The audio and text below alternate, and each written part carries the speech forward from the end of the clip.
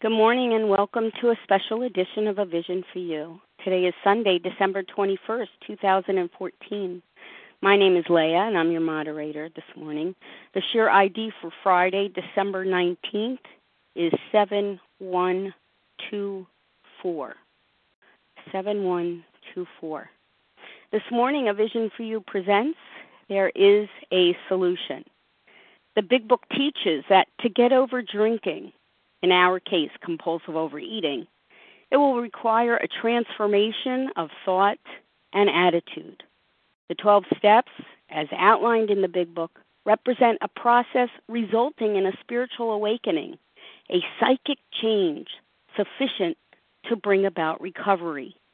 We submit to a simple process that is not easy, yet takes us to a place we've never been. We didn't even know it existed. The results are disproportionate to our efforts, yet our efforts are required to sustain and enlarge it. Our spiritual awakening is a gift that instills in us a new perspective. It is accompanied by a change in our character and our values. Our former pursuit of personal desires and willfulness has been subdued and redirected. We have changed in the way we think, in the way we feel, and in the way we behave. The sunlight of the Spirit, which has always been deep down inside us, is now allowed to shine up and through us. And here to speak on this psychic change is Sharon RS, a recovered compulsive overeater from Minnesota. Sharon is dedicated to her recovery lifestyle, her spiritual practice, and to carrying the message that indeed there is a solution. And welcome to the line, Sharon. Thank you, Leah. Thank you so much for your service to this meeting. And thank you to all of you on the line for your recovery and for your desire to be recovered. I am Sharon RS, and I am a gratefully recovered compulsive overeater, working this program of recovery one day at a time. I am very happy to talk with you this morning. The Big Book lays out a plan of recovery, and we study it for the solution, and then we live in that solution. By living the Big Book way of life, I am having what the Big Book calls a psychic change. As a result, I have recovered from compulsive overeating, thank you, God. But perhaps most significantly for me, and definitely for my families and others that my life has touched, is that the unmanageability is gone, and the chaos that I lived in.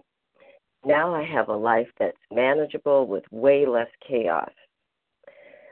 I said that I am having a psychic change rather than I have a psychic change, because for me, this process is ongoing. I have had, however, enough of a psychic change to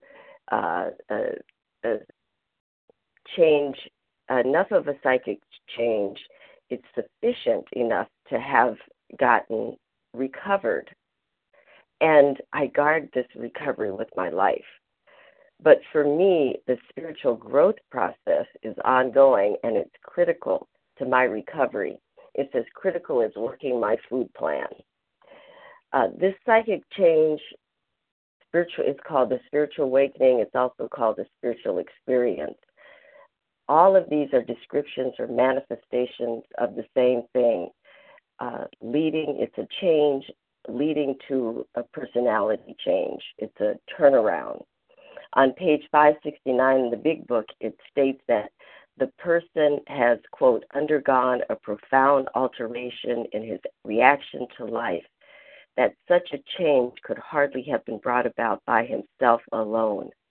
The doctor's opinion on Roman numeral 27XXVII describes it this way.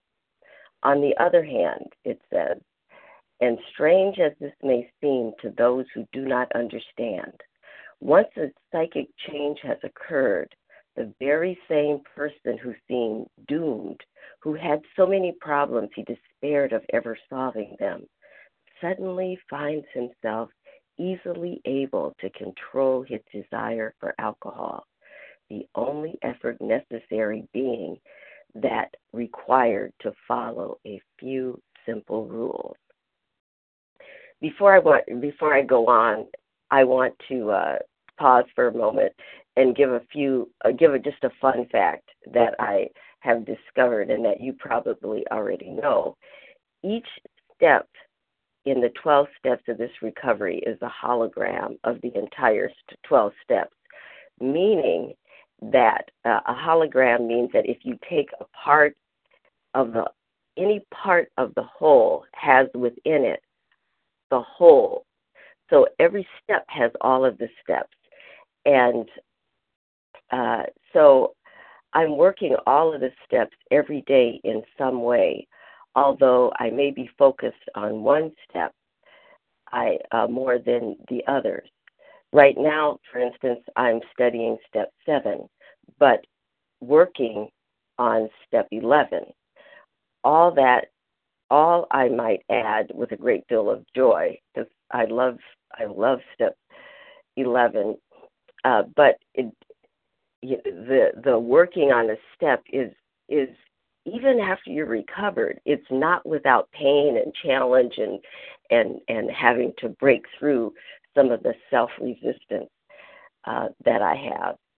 But studying step 7 is helping me to see my character defects that are blocking me from that continual psychic change, from growing. And step 11 gives me direction on how to continue that psychic change that brought about recovery. This step step 11 reads, sought through prayer and meditation to improve our conscious contact with God, praying only for His will for us and the power to carry it out.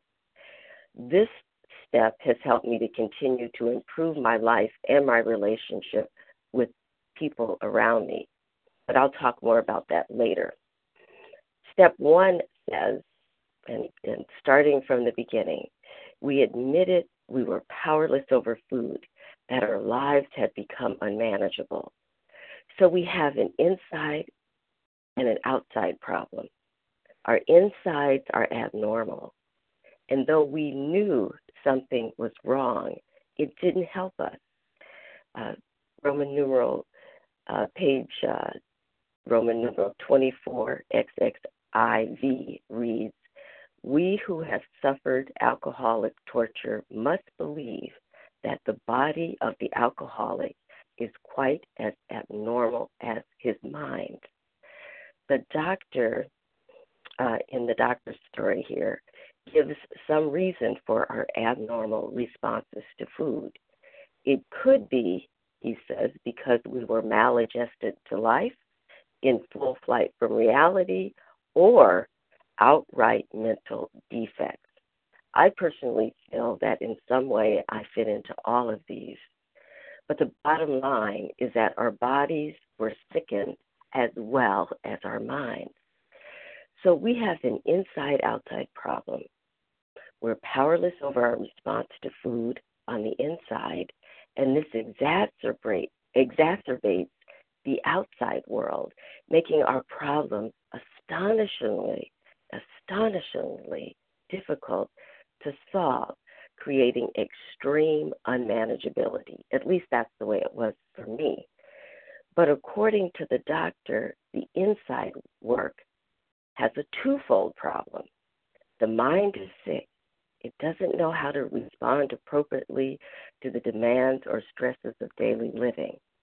Or it may just not be willing to face life on life's terms. This was where I was. I had the illusion that this time it would be different.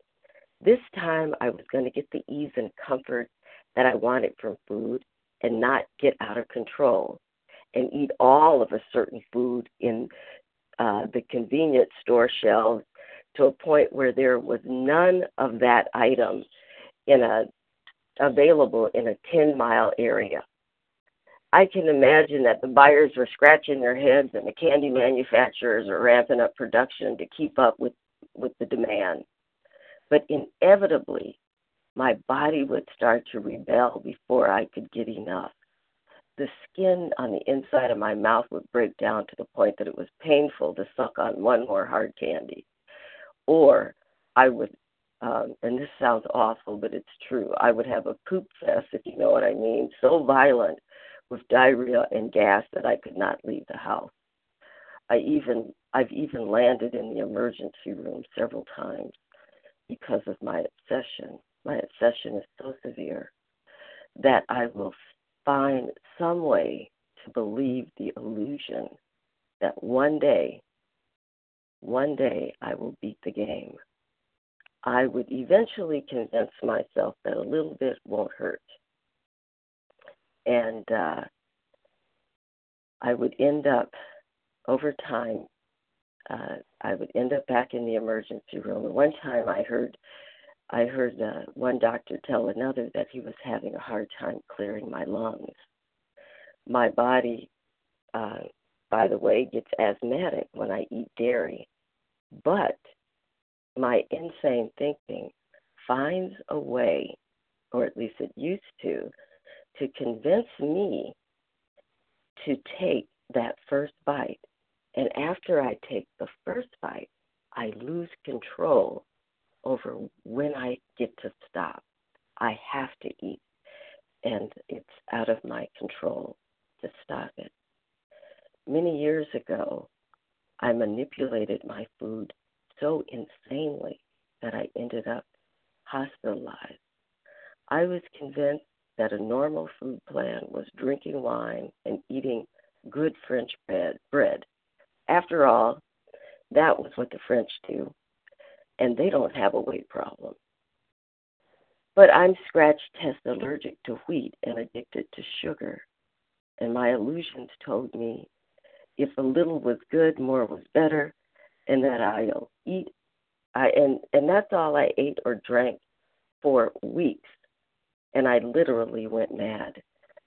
Thank God for a good psychiatrist that didn't believe that that there was anything at all wrong with my mind.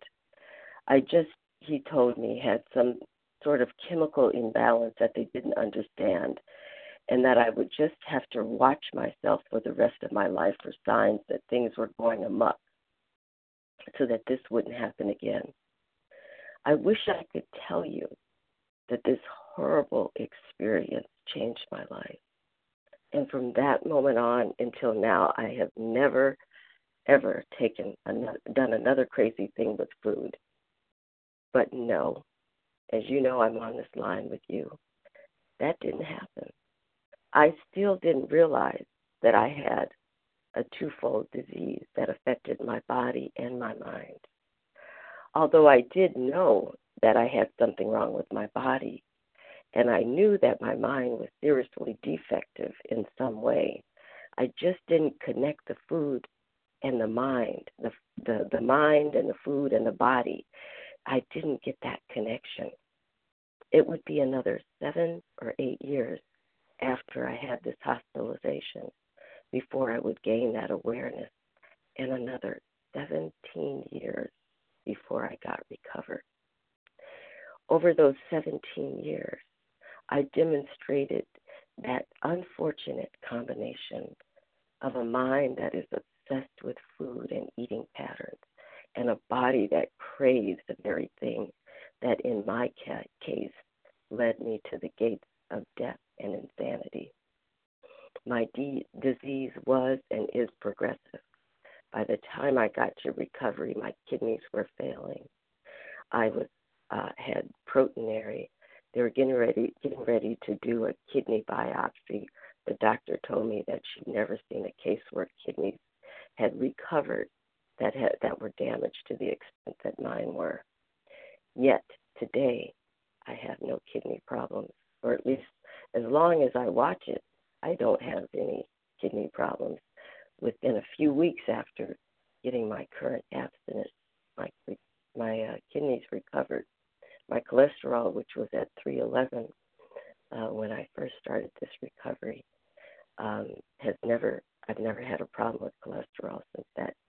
that day. But my disease was and is progressive, and it led to pitiful and incomprehensible demoralization for me. But I repeated this viciously painful cycle over and over and over again until I was utterly hopeless. I prayed and prayed and prayed to God, but I was helpless to change. I was without defense against that first bite. I tried everything to stop eating compulsively, but all that I did, I can tell you now, was to habituate myself for relapse. It was my habit to take that first bite. It always started for me with the thought, a little bit won't hurt. I was stuck in a pattern of relapse and abstinence. I did this relapse abstinence dance before OA and for 10 years in the rooms of OA. The only difference is that in the rooms of OA, I wasn't doing it alone. I had the comfort of my fellows in the room. I could, while I was in OA before recovery, I could have reprieve, only to get to the point where I could no longer stop, not for 1 day or 1 hour. The food was my master. I, whoever I was, that was, I didn't even know who I was. I was nothing but a shell. The food had the thoughts. I only carried out the actions. Yet here I am, after decades of practicing relapse and abstinence, but never getting recovered. I am now celebrating 13 years of recovery. What happened? Page XXVI of the doctor's opinion reads, and that's Roman numeral 26, men and women drink essentially because they like the effect produced by alcohol, in my case, sugar. The sensation is so elusive that while they admit it is injurious, they cannot, after a time, differentiate the truth from the false. To them, their alcoholic life seems the only normal one. They are restless, irritable, and discontented unless they can again experience the ease and comfort which comes at once by taking a few drinks which they see others taking with impunity after they have succumbed to the desire again, as so many do, and the phenomenon of craving develops. They pass through the well-known stages of a spree, emerging remorseless, with a firm resolution not to drink again. This is repeated over and over, and unless this person can experience an entire psychic change, there is little help of his recovery. We have an inside-outside problem. Our outsides are unmanageable, and our insides are unable to aid us in living life, much less solving our problem. How do we get out of this mess? The doctor, in the doctor's opinion, Dr. Silkworth,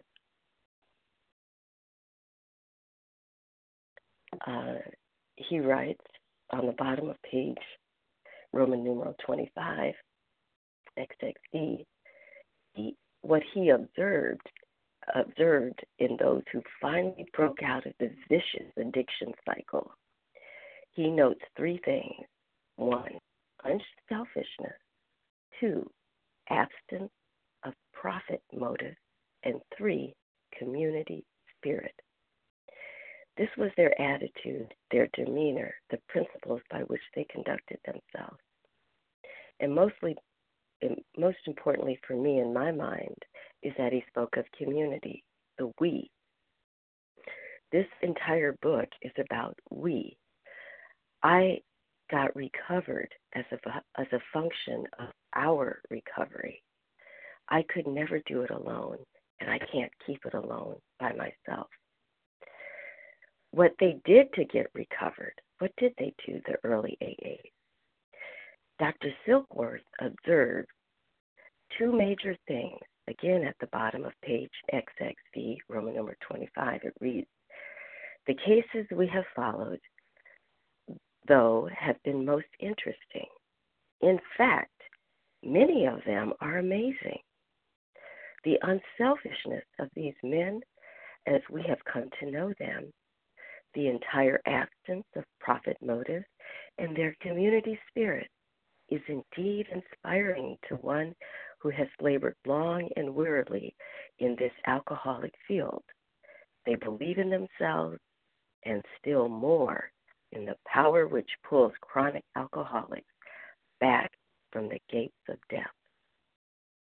What they did to get recovered, as identified by Dr. Silkworth in this paragraph, is two things. One, they believed in themselves. And two, they believed even more in the power which pulls chronic alcoholics back from the gates of death. Well, that's the type of power I need, because I was at the gates of death. I was killing myself, one spoonful at a time, one fork at a time.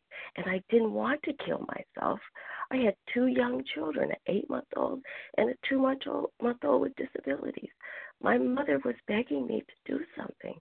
My mother-in-law was afraid. Who was going to take care of the children if I couldn't take care of them? And as it was, I was eating myself into such a state, I could hardly take care of them without help. Yet I couldn't help it. I couldn't stop. What could happen? I needed something greater than myself. Within myself, I couldn't. And I was in the rooms, but I wasn't getting recovered. I needed a great power. I was going to church, and it wasn't helping. What could I didn't know what to do. This is how I got that vital psychic change. I recovered and found happiness, and I'm so grateful. Instead of more food, I have more of me. I have more of life, and I wanted more and more and more, and I needed more and more, because for me, just as addiction and food addiction is progressively worse, recovery is progressively better. And I have to stay on that road of progressive growth and change in order to keep my recovery. But God helped me, that same God that I knew before, I believe. But something happened. God helped me and helped me to get out and away from the edge, away from that cliff, that destruction. And I've never looked back. I came to believe not only in my higher power in a way that would produce that psychic change. Of course I had that higher power that all along, but I wasn't able to use it and practice the principles that would bring about that recovery.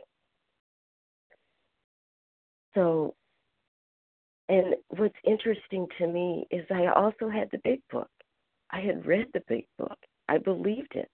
I had worked the steps to the best of my ability, and I couldn't get recovered. What changed for me was when I came to believe in us together. I had been in OA for 10 years. When I joined the OA community of recovered compulsive overeaters, this was a community of compulsive overeaters, all committed to each other, to working the steps with honesty, openness, and willingness to be different in order to change and have that psychic change that would bring about recovery. That group, by the grace of my higher power, became my surrogate higher power. They became my higher power with flesh on it. They nurtured me, laughed with me, cried with me, disciplined me, taught me, and lovingly showed me the path to recover. We joined together, keeping each other accountable and working this 12-step program of recovery as a way of life, learning from each other, growing together, and welcoming others. This is the believing in themselves, that fellowship together that Dr. Silkworth observed in the early AAers who recovered. But the amazing transformation came in a greater belief in the power which pulls chronic compulsive eaters back from the gates of death. Like I said, I was around the rooms of OA for 10 years. I hung out with OAers, but each one of us was working for recovery on our own, together, alone. But when I got this group of joyous travelers, they taught me to believe in us together. And in this great power, that was my higher power, they taught me that if I sought that power in a way I had never done before, it would unreservedly pull me out of my hellhole, restore me to sanity around food, and even more incredibly, bring manageability and order to my crazy, chaotic life. This power that I trusted enough because of what I saw in them, I trusted it enough to throw myself headlong into this way of life. It helped me produce, it helped produce in me a psychic change. But to get there, I had to follow a few simple rules as outlined in the big book. This community of compulsive overeaters helped me to put the discipline, helped me to become disciplined because I was totally undisciplined. I had no structure. This group helped me to be disciplined enough while I worked the steps and built new healthy patterns for living into my life. A few of the disciplines that I, who was crippled by this disease, learned to do with the help of these recovered compulsive overeaters was to write out my medically approved food plan every day, committed to a sponsor or a temp sponsor. And they taught me to never trust my own mind when it came to food. I was to read and write from the Big Book or the 12 and 12 every day or some other AA-approved literature and read it to my sponsor or a temp sponsor every day. I was taught only to eat what I called in and to call if I had a problem with food or with life, or if I needed to change my food that I had called in. I was taught to be honest, open, and willing. I was also taught to be quiet, to listen, and to be willing to follow what's worked for others, to do the steps, make 3 phone calls a day, don't eat sugar unless they said it was okay if it was 5th or beyond in the ingredient list, and don't drink wine or don't drink alcohol of any sort. For me, it was wine. I always liked to drink wine, but the not drinking wine was important because it was for me. For years in OA, I would get abstinent from sugar, and then I would drink a little wine and end up in AA, a little bit of wine. And there I was having to go to OA because I couldn't stop that either. Now, I'm not advocating these disciplines for everyone. This is just what I needed to do to get and to stay recovered. On page 27, a different doctor is quoted that describes me. You have the mind of a chronic alcoholic. I have never seen one single case recover where the state of mind existed to the extent that it does in you. However, the doctor goes on to tell of an exception. Exceptions to cases such as ours have been occurring since early times. Here and there, once in a while, alcoholics have had what are called vital spiritual experiences. To me, these occurrences are phenomena. This is the doctor speaking. They appear to be in the nature of huge emotional displacements and rearrangements. Ideas, emotions, and attitudes, which were once the guiding forces of the lives of these men, are suddenly cast to one side, and a completely new set of conceptions and motives begins to dominate them. So to recover, I got a sponsor. I did what she said. She told me that I had to put the food down, which was step 0, she called it. And immediately she told me I needed to begin working the steps and slowly start building community within this recovery group for when, and that would help when I get those hard to handle highs and lows.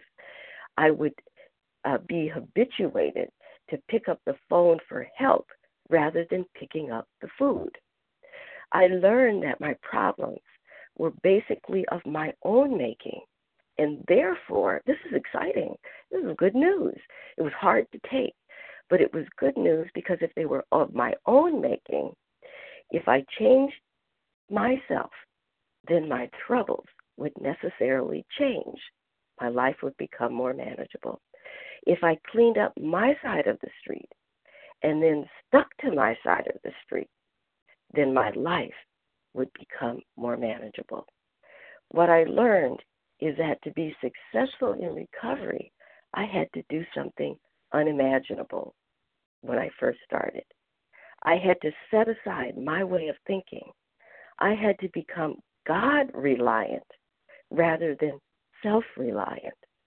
In order to stay recovered, I was going to have to let go of my unfruitful thoughts about God and adopt one of 3 relationships with God that Bill describes, or choose another, but it can't be me.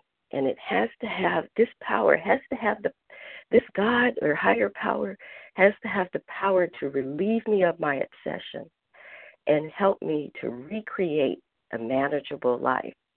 The relationships that Bill describes are found on the bottom of page 62 and the top of 63. In all cases, God is described as our director. One in the rooms here of Vision for You talks about God as our divine director,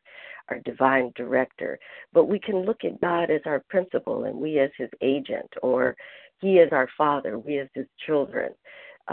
We don't even have to call it God.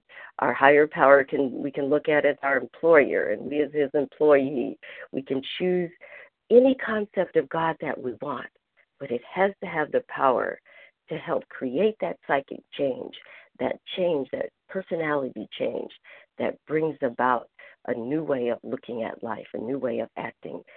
And I have to tell you, I just started working. I just started doing what I was told and not taking that first bite. And the psychic change came about not because I worked specifically for psychic change. It came about because I believed that I could have that psychic change. I believed in the power that had helped my fellows recover. I believed that I could have it if they had it. I could have it. If I did what they did, I could have what they had. My power, I knew my God was at least that great. And so I believed in my own higher power, had the ability to do what their higher power could do for them. So I got this psychic change. And when we get this psychic change, the new life looks like this. It's described on page 63. Being all-powerful, he, meaning the higher power of our choosing, provided what we needed. If we kept close to him, or her if you prefer, and performed her work well, established on such a footing, we became less and less interested in ourselves, thank God, our little plans and designs. More and more, we became interested in seeing what we could contribute to life. As we felt new power flow in, as we enjoyed peace of mind, as we discovered we could face life successfully, as we became conscious of his presence, we began to lose our fear of today, tomorrow, and the hereafter. We were reborn. We had that psychic change. This is what has happened and is happening to me one day at a time. I found that I needed the community of compulsive overeaters to come alongside me and help me to put my hand firmly in the hand of my God. And I have found that I need this unlikely and ever-changing group in my life every day to keep my hand in the hand of God, because I am like a woman who has lost her legs. She will never grow new ones. I will always need support and help from my higher power and from my fellows in the rooms of Vision for You and of OA and of my face-to-face compulsive overeating group. We work now. My work now is to grow in understanding and wisdom. And I want to say that I forgot to mention that a critical part of my recovery, my fellow travelers told me, was service. From the very first day, they said, go help somebody else. To help somebody else. And every day I'm told to do service to a fellow sufferer and to those around me, always looking for who I can be of help and service to. Critical to my recovery. This psychic change is like a precious garden or a pearl. Once you get it in your hands, do not let it go for one moment. We cannot live in this new life while coveting the old. I tell myself, this is what I tell myself, that I am out of options.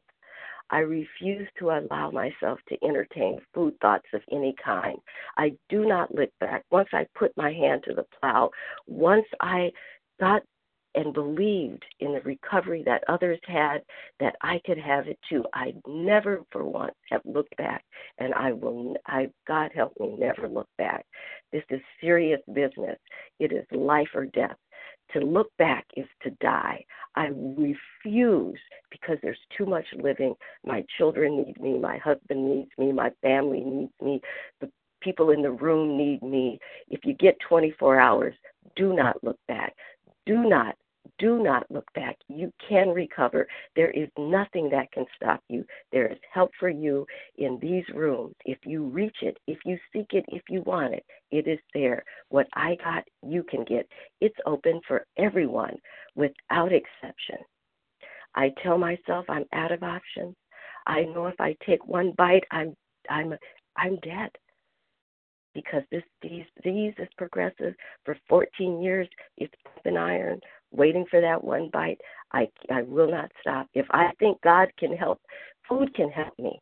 If I think food is my God, it will take me, and it will take me to hell. I refuse to allow myself to entertain food thoughts at all. Going back is not an option today.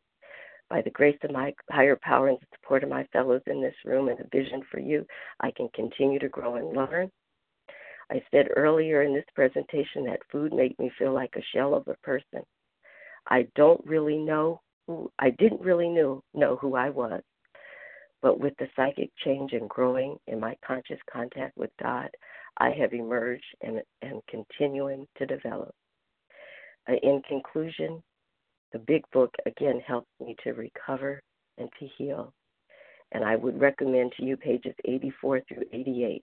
These are jewels for learning how to stay in that manageable life And with that, I pass. Thank you. Thank you, Sharon, for this exciting, insightful, and inspiring message that you offered all of us today. Thank you very much for your service. And Sharon's contact information will be given at the end of this recording, so please stay tuned for that. Now we invite those of you here this morning to ask questions of Sharon regarding the presentation that you just heard, and you can do so by pressing *1 to unmute and identifying yourself, please. Any questions this morning for Sharon?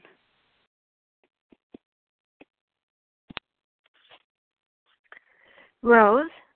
Hi, Rose. Go ahead. Yes, thanks, Leah. Thank you very much. Good morning. I'm Rose, compulsive overeater, recovered. Sharon, God bless you, and thank you a million times. And my question started bubbling up as you were sharing your recovery. And what it is simply is, how would you describe, you mentioned praying to God back before you were recovered, and it didn't work. But what I'm interested in is if it's possible to describe your relationship with God now. I mean, you certainly explained why it works as to your whole recovery, but what is the difference in when before you were recovered? What is the difference now being recovered? And what is your daily relationship simply with God now? What does that, do you follow me?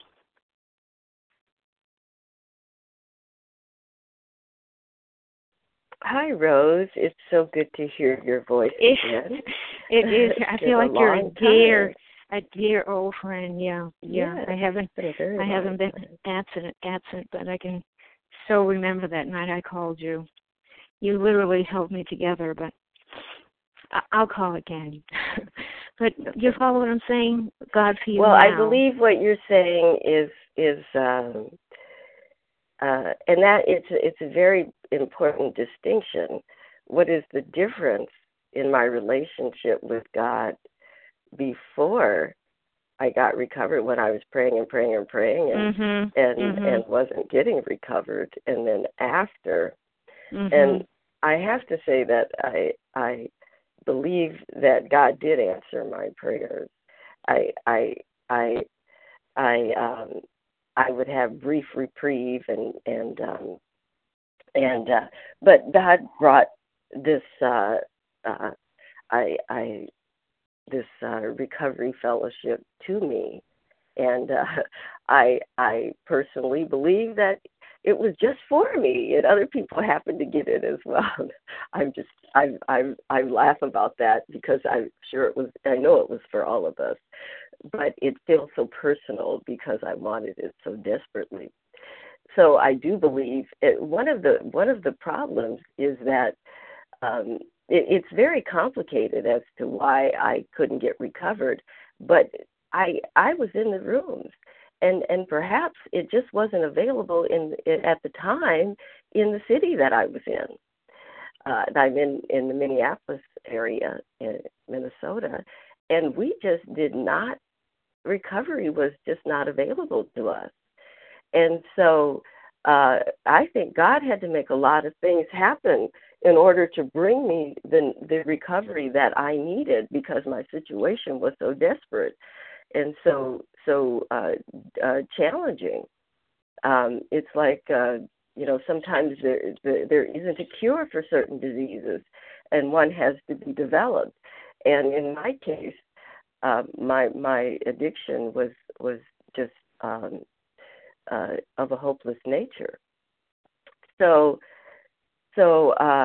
now the difference is that I listen to my higher power, and instead of, I used to pray, God, you don't need to do anything for me. I love you so much. I'll just serve you and do whatever you want to do. You don't have to do anything for me, which is but now on a daily basis, I'm looking for God to help me every day. Because it used to be God was distant and out there, and I was busily doing works and things and just living my life and working hard and praying if I had a problem. And now God is integral, like the faith, the legs that you need to walk. I don't have legs, so I need to put on artificial legs. Well, God is those prosthetic devices that I need to walk in my life. That's the difference. And so I'm going to end because I've talked a while here on this question, and we can talk more privately. But now, what I do each day in my with my program is about putting on those artificial devices so that I can live like a normal person. And they artificial is the prayer and meditation and so forth, working my program. Thank you, Rose, for the question. Who's next with a question for Sharon this morning? This is Bev. Lisa. Bev, and then Lisa. Go ahead, Bev. Thank you. This is Bev, a compulsive overeater in Colorado. Thank you for your share. It was wonderful. I really learned a lot. And what struck me was your comment about the disease is progressive. We all know that. But also recovery is progressive. And to me, that brings a level of hope to all of us. Could you expound on that just a little bit more? Thank you. Yes, that is exciting news that recovery is progressive. And I'm at the more I go into, the longer I'm recovered, the more of myself I get to know. What does it say? Twisted thinking does not vanish in a twinkling. And so we don't come in, and even if you look at Bill and Dr. Bob, they're stories of growth and change and learning. And so it is with us. We grow, we learn, we change. I'm a far cry from the woman I was when I first got recovered. I don't think the same way. I don't act the same way. I don't look the same way. I am different.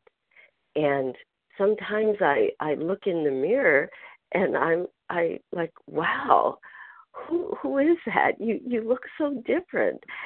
And not just physically, but there's a light that continues to grow. There becomes less and less of me and more of that power that flows through us. I become more like page 99 of the 12 and 12, that channel through which our higher power flows into the world. And in that process, I discover more of me. So I'm progressively being revealed. The more I surrender, the more I become. I become more of who I intended to be, and the joy increases. My presence increases in life. So it is exciting, and it's ever unfolding, and I become more and more comfortable with being me.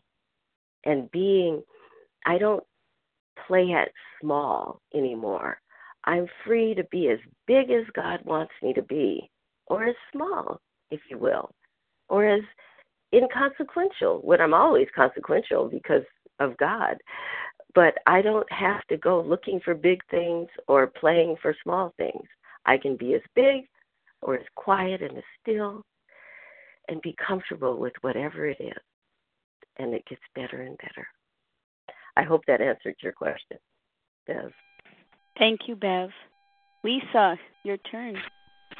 Yes, hi. Thank you. My name is Lisa M., and I'm a compulsive overeater from Massachusetts, and I want to thank you for your service, and I'm really enjoying this talk. My question for you is, did you know when it was starting to happen? And could you describe that moment when you knew it was happening? Thank you. Well, I know that my OA sponsor insisted that I go to this meeting where people were, and she told me, she guaranteed me if I went, I would get recovered. And she said it wasn't about the weight. It was about the light in the people's eyes. And she told me I had all kinds of excuses for not going, one of them being that who would stay with the children. And she said she was going to come and take me to the meeting. And then she said she was going to come and stay with the kids so I could go to the meeting. But I did go, and I remember sitting in the meeting, and I remember my thighs just being a mound. I had 14 pounds of water weight because my kidneys weren't working. I didn't think I could sit in the chair for the meeting was actually 2 hours long. I didn't think I could sit there. I'd be in too much pain, I thought.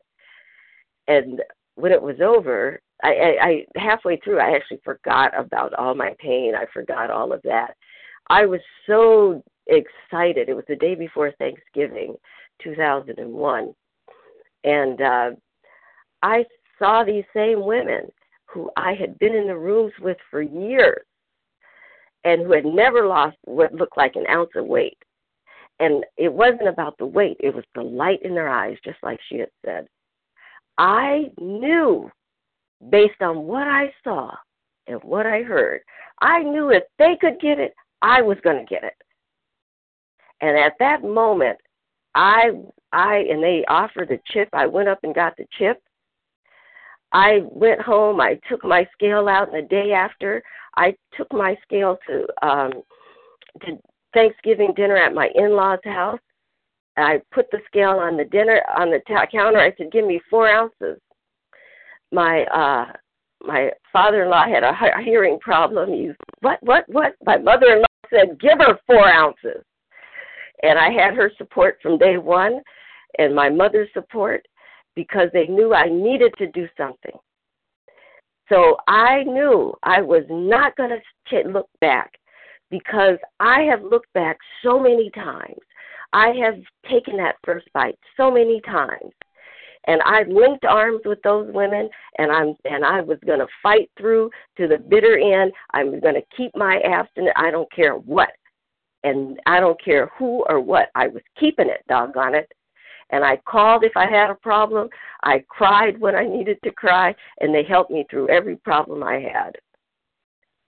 I hope that answers your question. Thank you, Lisa.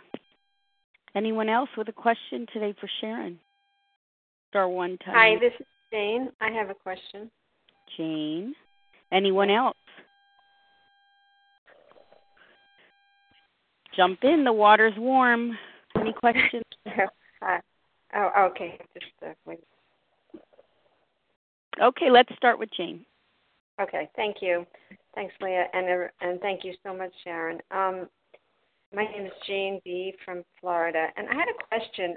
It was kind of like similar to what my experience was being in the fellowship many, many years and believing that, abstinence and meetings and all that stuff would really help me recover, and that there was something wrong with me that I couldn't get it.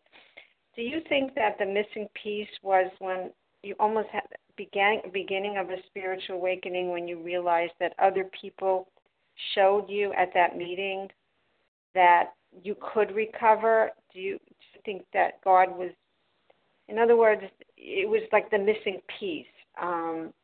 Because years ago they didn't have that. We didn't have they didn't have the fortunate advantage of meetings, but people did recover through the book or through other, maybe they had small fellowships, but I was just wondering because my experience is we need people as well as a higher power.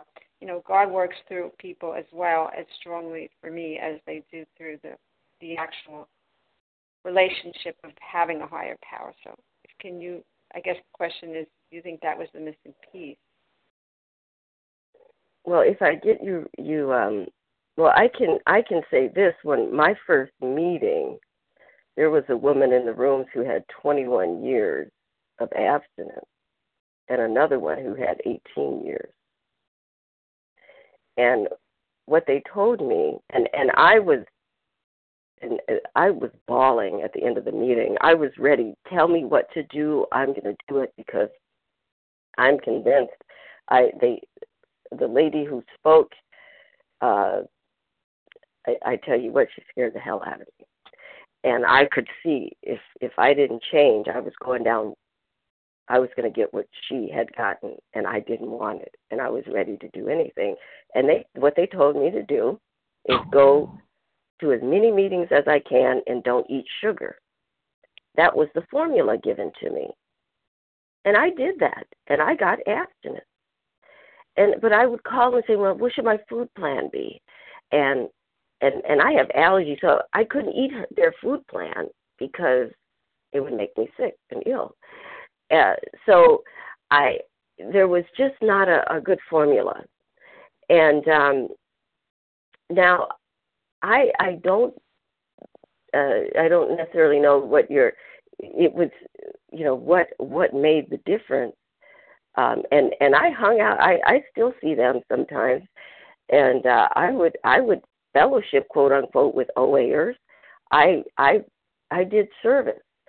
I even would call in my food to a sponsor sometimes and read, and I would write. I did all the same things, but it was so perhaps I don't know for sure what made the difference. I can only speculate, but I do know that for me, one of I believe that my higher power wants me to learn how to live with people. What part of my the reason I became a compulsive overeater, I believe, is selfishness in retreating from the world, taking all my talents, so to speak, and whatever I had, not wanting to develop myself for the benefit of others, and just saying I'm comfortable just satisfying myself, and just I'll accept the small world just so I don't have to deal with the world. I don't want to learn how to live in the world because I don't care about them. I don't like them. I don't want the world. I don't want anything to do with anything. I want to live myself and on my. So I had crazy thinking and made some. I had some ways of living that were not conducive to life, and I could only learn with a group of people that were willing to put up with me and to work with me and to help me to grow and to learn how to live life. So that's part of the reason I believe I couldn't recover alone. Other people are more healthy than me, but I was a sick puppy.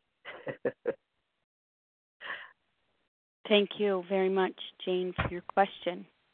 Anyone else for the question? Carol G. Linda R. Linda R. Anyone else? Carol G. Yes, Carol, I have you. Linda R. Anyone else? Judith R. Teresa A. Teresa A. And then the Vermont, I didn't catch your name. Inez. Judith R. Francis T., New York. Okay, let's go with all that. Please, starting with Carol G. Everyone else, thank you, Leah. muted. Thanks. Yes, Carol G. Thank you, Leah, and thank you for your service, and thank you for a wonderful share. How delightful. Wow. I think I'm going to ask a deep question, I think. I've come to believe that God has a kind of a blueprint for each of our lives, and it's been wonderful to hear some of yours. And now I'm recovered, and I have a brand new life. I've begun to see how much reconstruction my life now requires with God's help. And I've realized that following the directions of the Big Book and following the step work it's required an awful lot of specific instructions, directions, methods, and principles. Very, very concrete for me. And now I've got to step 11. It's like a whole new continent. And you described some of this beautifully. And I was just wondering how it's about discernment is my question. That quiet, small voice that I've now come to be able to experience. How have you interpreted God's instructions and God's will for you? I'd like to hear a bit more about that, please. Pam. Okay. Thank you for the question, Carol.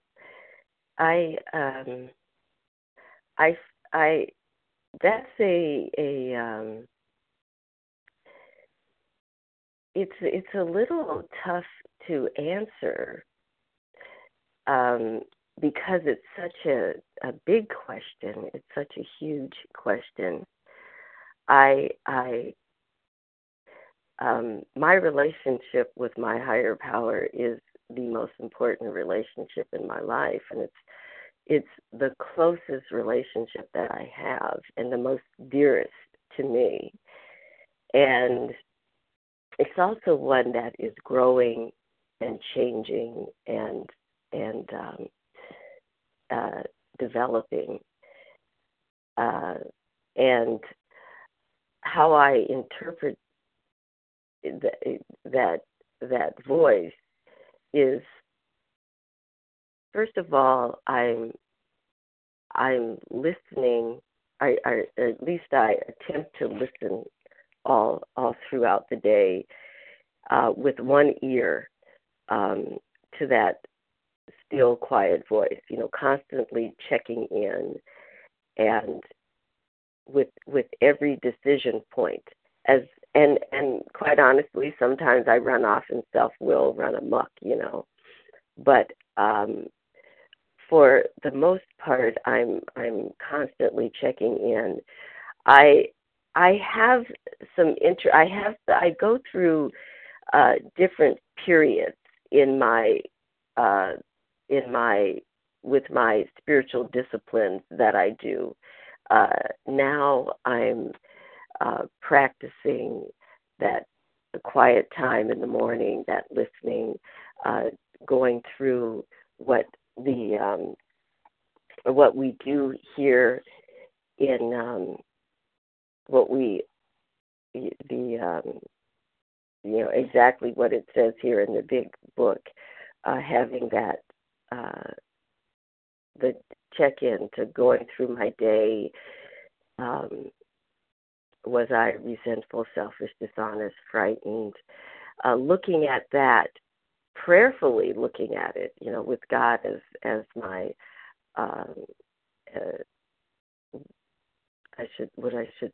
guide, and looking at that and what I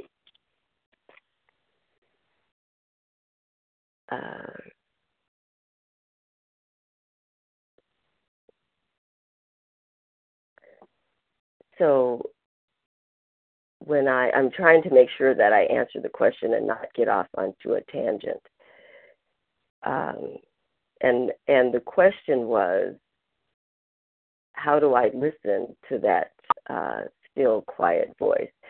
That's a kind of a tough question, because I think perhaps what you're asking is, how do I develop the listening skills? And so I'm going to answer that. How do I develop those listening skills? One of the things that I do, and I have done, is in listening, whether it's in writing, when I'm having that quiet meditation, having a notebook by me and writing down what comes to me, what I need to do, and I still do this. Write down what comes to me. And when I first began, I would constantly check in before I acted on the things that I would hear during my prayer meditation. I would ask, I would talk to my sponsor, talk to another fellow about the things that I thought I had heard. now, after 13 years, I trust my gut. I trust what I hear, but that's because for years I've practiced checking in, frequently checking in. Not to say that I still don't check in and listen, but I do, I can trust more what I've heard as a result of having done that over the years. So I hope that's helpful, Carol. Thank you, Carol G., for the question. Linda R., your turn. Good morning. Thank you so much for your wonderful share. It was wonderful. Thank you so much for all the service. All right, my question is that I would like to know, in sponsoring other people with your philosophy and your, total abstinence, do you, I have different sponsees that I'm working with right now, and some of them, are doing it, responding more quickly than others. So my question is, how long, what's a timely, I know they say, in the vision we should do it 7 weeks or whatever, I've been in a program many years. It took me a lifetime to get to where I am in my program, thank you, God. However, when I'm working with other people, especially I'm working with a lot of professional people that have a very busy lifestyle. They do, what they're getting their regimens and they're reading and all of that. But my question is, how long do you hold a person if they're not really working the program in a timely manner? And what is your philosophy about that? Thank you. Well, the way I work the program is I only work with critical level people, and so some people don't need the level of work that I needed and the level of attention. Their life isn't as unmanageable as mine was. See, I needed help even knowing how to live because I had retreated so far into the food that I didn't even I didn't even know how to live successfully on life's terms. And so I don't hold on to them long. If a person relapses, I don't like to keep working with them. I like to allow them the freedom to go on and try something different or try someone different. And partly for me, it's just too painful. I just because it gives me flashbacks, and I don't want to go back to hell, and I don't want to sit here and hold someone's hand while they're going to hell. So I want to work with someone who I can help, and I have been very successful working with severely critical compulsive overeaters and helping them get recovered. But they have to be totally desperate and willing enough to go to any length to recover. And if they're not willing to go to any lengths to recover, they can sit around in the OA rooms and get ease and comfort and friendship. But I'm only willing to work with people who are ready to go to any lengths to recover. Although I have to be honest with you, if it's if it's a phone call, that's different. I'll help anybody on a phone call, but to give daily time and to give my heart, I'm only going to do that with a desperate person. Thank you, Linda. Thank you. Mm-hmm. Thank you. Teresa A., your turn. Good morning, Sharon. Thank you so much for your share this morning. I got a lot of hope by listening to you because one of the things that was I was dumbfounded about was hearing about people who would work the steps and then have this life of fullness and recovery. And when you shared about how many years you were in program, and you would sometimes, feel like your prayers were answered and sometimes feel like it wasn't. Thank you for sharing that because you're an example to me that I actually can recover, and I do have 24 hours a day. So when you said don't look back, that really resonated. And so one of the things that stuck out from what you shared was about feeling alone even with a room full of people versus feeling that you were building a community. And I was wondering if you could talk a little bit more about that. Like, was that hand in hand with the more disciplined approach that you took towards food, weighing and measuring and all that, or was it separate? Yeah, tell me your name again. Teresa from DC. Teresa. Hi, Teresa. Yeah, I believe it was hand in hand, and I've thought about that a little bit. I think because we were all in the room doing the same thing, and so we all we were all committed to doing the same thing, and we still are. And we could share notes, talk about things, and one of the things that we would do, that people would do, and we still do it, but it was more necessary in those days because there were so many of us that were all recovering right along together, and we had so many unmanageable, so many problems that we were trying to resolve. But one person would have some knowledge in one area, like one would have Al-Anon background, one would have AA background, one would have some history in the medical field, some would have experience raising children, and so we would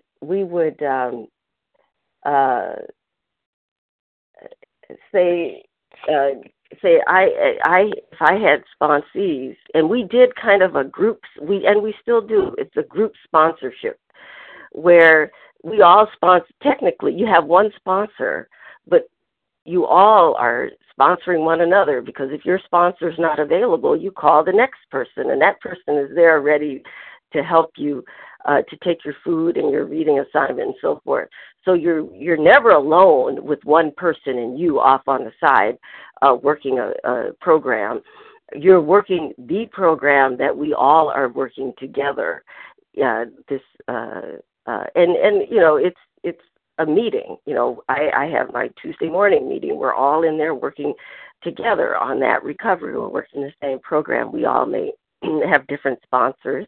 We all work at a little, you know, our different food plans, but we're all committed to doing the same thing. And we're all desperate compulsive overeaters. Although, just as with AA, they found that the first people were the what did they call them? The last, I forget what it's called, but the very bottom of the barrel. The worst of the worst were the first ones to get recovered, and that's what happened in our Twin Cities area. Is the worst of the worst were the first ones to come aboard, and then people who knew that they were going in that direction, like I did over 22 years ago when I first came to the OA. I knew I had to change, and I was ready, but the community wasn't ready for me. Because they didn't know what to tell me to do. They didn't know how to help me. But now we had many people in our rooms who never ever got as bad off as I got. And many young women who have young children, and they saw the direction their lives were going. And they said, I am not going to do this. They came to the rooms, they got recovered, never looked back. But they were able to learn from us who were recovered and to hear our stories of pain and repeated relapse and abstinence over decades. And they saw where they were going, and they were able to stop without having to suffer the way we had suffered. So it's we together, but it's the HP of us all that is, you know, higher power.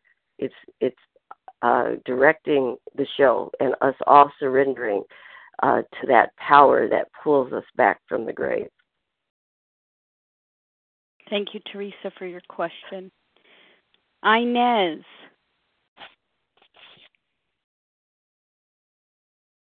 Inez, did you have a question?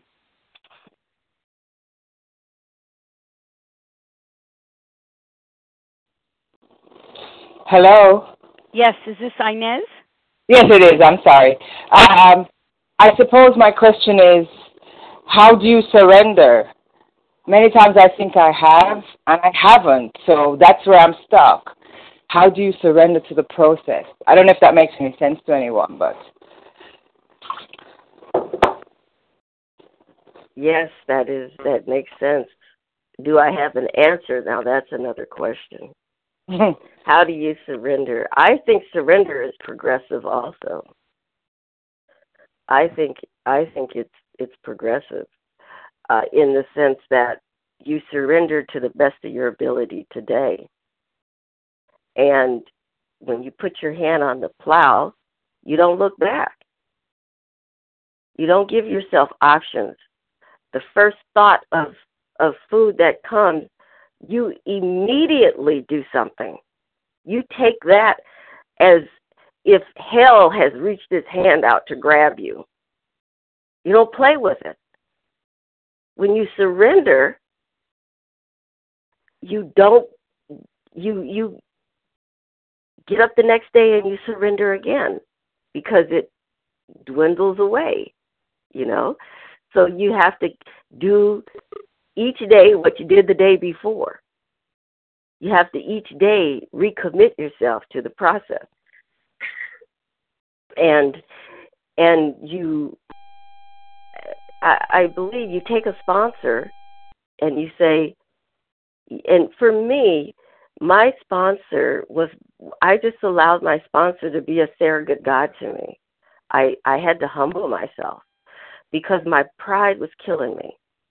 And my thinking I could do it all, I knew it all, and I did know it all. I knew a lot about nutrition. I had studied it. I knew a lot, but I could not apply it to myself. So when it came to food, I could not make any food decisions on my own. I could make life decisions. But what I did is I couldn't surrender everything at once, right? So what I did is I just surrendered the food for today. Just the food for today, and that if I needed help with anything, I would call.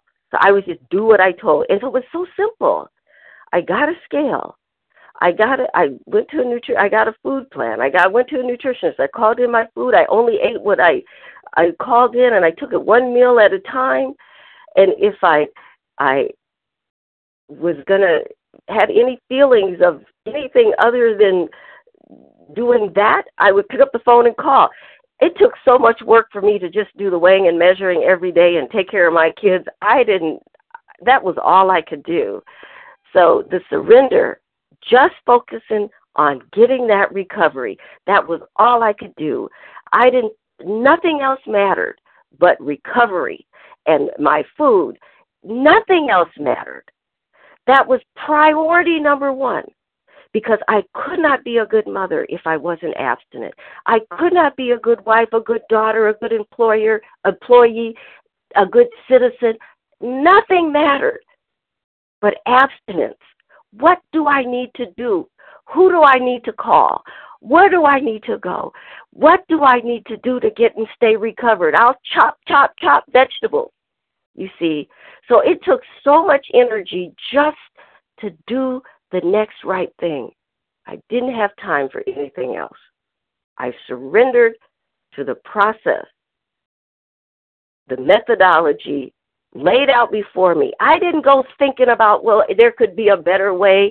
I didn't question it. Wasn't perfect. They said this blob. Forget about it. They had recovery. I wanted recovery. I'm going to do what they do. I don't care. No one's perfect. But they're perfectly abstinent, and that's what I want. I surrendered those thoughts of whatever, I'm having to be right or thinking about this or that. I'm going to tell you, I have a pretty good IQ. I have a degree. I have master's degree, a couple of undergraduate degrees. I've done all kinds of stuff. But my intelligence got me nothing but hell. I surrendered my intelligence because it was inferior, because the evidence showed it. And so I accepted and I surrendered. And that surrender is letting go of my way and accepting a way that worked for other people. I pass. Thank you, Inez, for your question. Judith R., your turn. Thank you, Leah, for your service. Thank you, Sharon, so much. This is Judith in Vermont, recovering compulsive overeater. Sharon, I'm curious, why do you think you didn't recover when you used the big book the first time? I always think that the big book is the solution. I know the higher power is really the solution, but I get confused when I think that somebody did the big book and it didn't work. That's my question.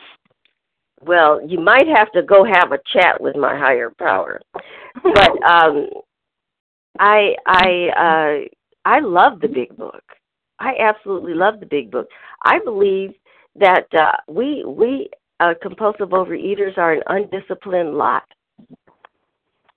I just didn't have the discipline to follow the program. And that's what the help I got in the rooms, they helped me get discipline and structure in my life to follow the program. Furthermore, I do believe my higher power did not want me in isolation recovering, because that was another part of my problem. I was self-sufficient, and he wanted to demonstrate, I believe, to me and that you can't do it all on your own. This life isn't about you by yourself. It's a we life. And so, therefore, we need a we program so that we can learn how to live in a we life. I pass. Thank you, Judith. Francis P.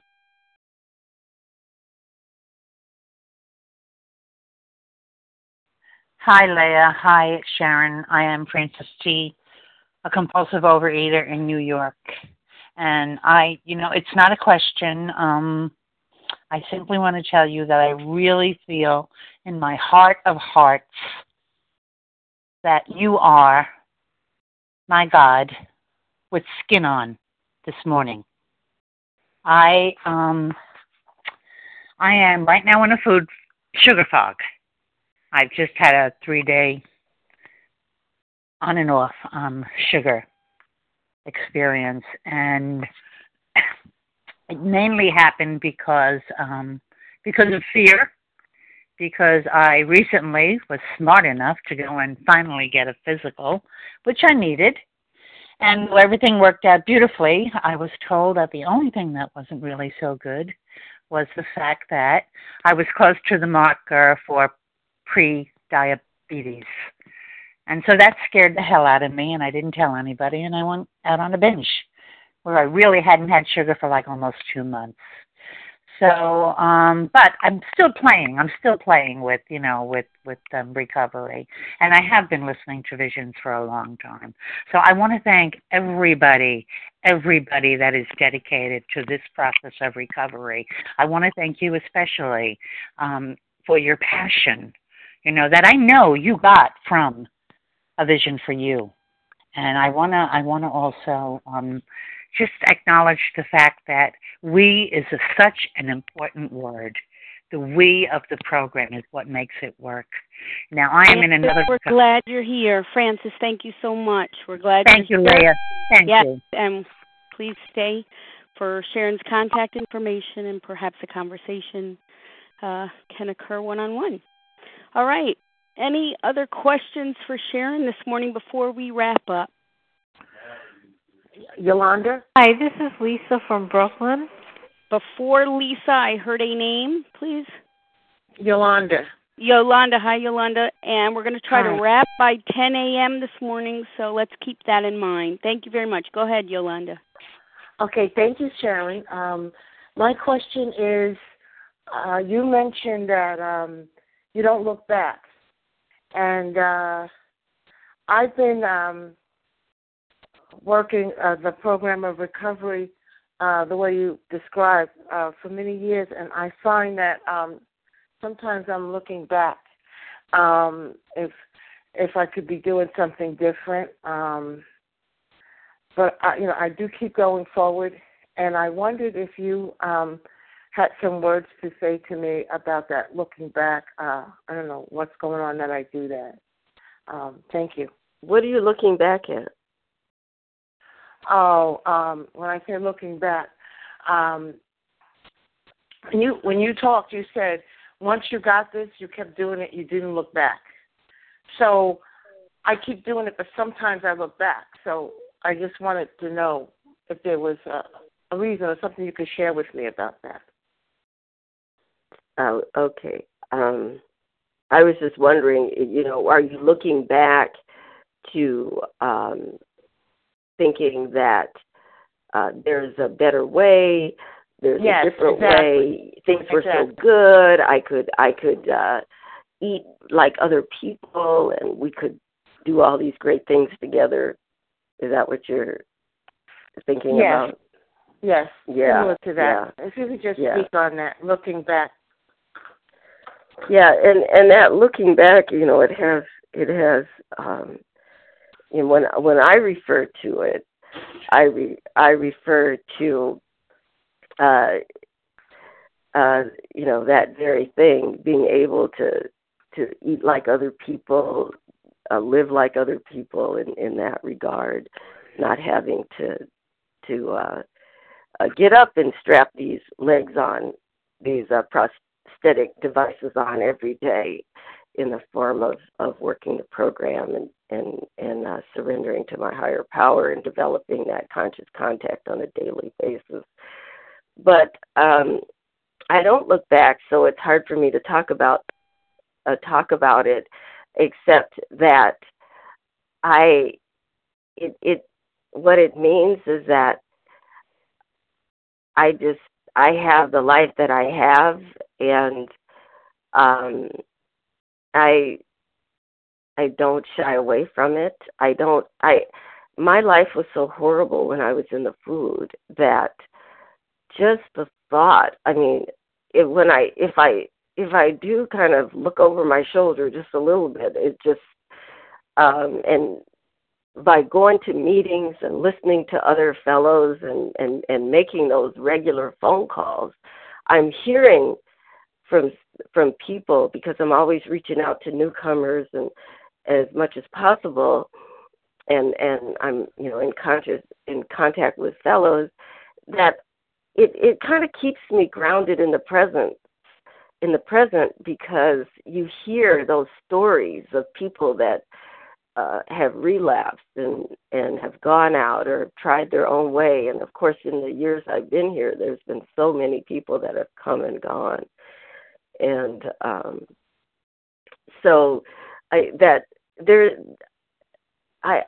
you see, we start developing our own life, a new life, and that's the life I look to. I've got more to do in order to get that where God wants me to be.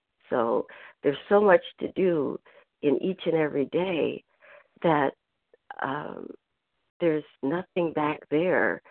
Other people have what they have, and that was one thing I was taught. I was taught to stick to my side of the street and to keep my eyes on me and not comparing myself to other people, which is, I'm told, is self-seeking. And so that's some of it. And we can talk privately if you'd like to talk more about that. I can think about it in more detail. I can speak more articulate about it. Thank you, Yolanda, for the question. And Lisa, you'll be our last question today. Thank you, Sharon, so much. I had a question. Could you speak to a little bit of how you do steps 4 through 9? Yes, I would love to. Thank you for asking. I go to page 84. Well, 4 through 9. You're probably talking about. Are you talking about how I take a newcomer through 4 through 9?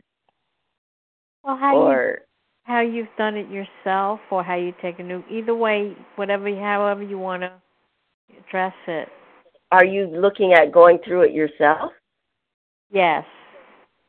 Okay, because I was going to take you to page 84, which I do these little, which is really the 10th step, but it's kind of a mini 4 through 9, which we do throughout the day whenever we're disturbed. But 4 through 9, the way, let's see, I have some the way I was taught, the way it worked, I was taken through 4 through 9 is, first of all, going through with the recognition that, or at least what I did, was I took my higher power with me, and I allowed my higher power to be involved in that process. That was something I did personally. But I was given a sheet and told to fill out the and you can find these online. There's and if you can call me and I can give you a website where you can go to, but there's a sheet that basically takes you through the big book process of doing the 4 step, and you fill out the left hand column, which is you write down all of your resentment that you have toward anyone, toward principles, toward institutions, and you get those down, and then you go back and you say, why do I have this resentment? And then you look at what areas in your life it affects, and you pray, and then you go straight across each row after that. So that would be the 4th step, identifying all of the resentments that I may have. And the most important part of that then is finding the areas in me that it affects. Where was I selfish, self-seeking, dishonest, and frightened? And then after that, I did a separate fear inventory and looked at all of my fears, taking the fears from that resentment form and moving them onto the fear form, and then went through that and asking, was I self-reliant or God-reliant? And always, all of my fears were about God reliance. And quite honestly, most of my resentments are about fear of getting something I want. I fear that something I have will be taken away, or fear that I won't get something that I want. And then I did the sex inventory and looking at who I've harmed, specifically in the area of sex, and looking at my ideal with respect to sex. And I gave that away to a sponsor face-to-face, and just, honestly dealt with that. But the reason I said I took God through that 4th and 5th step process is because I wanted to do it quickly, and not, if I was doing it in my own strength, I'd be digging around looking for just little things. But I'm just, whatever came to mind, I put it down, just quickly put it down. And when I didn't have anything else to put down, I trusted that my higher power was going to show me what I needed to write.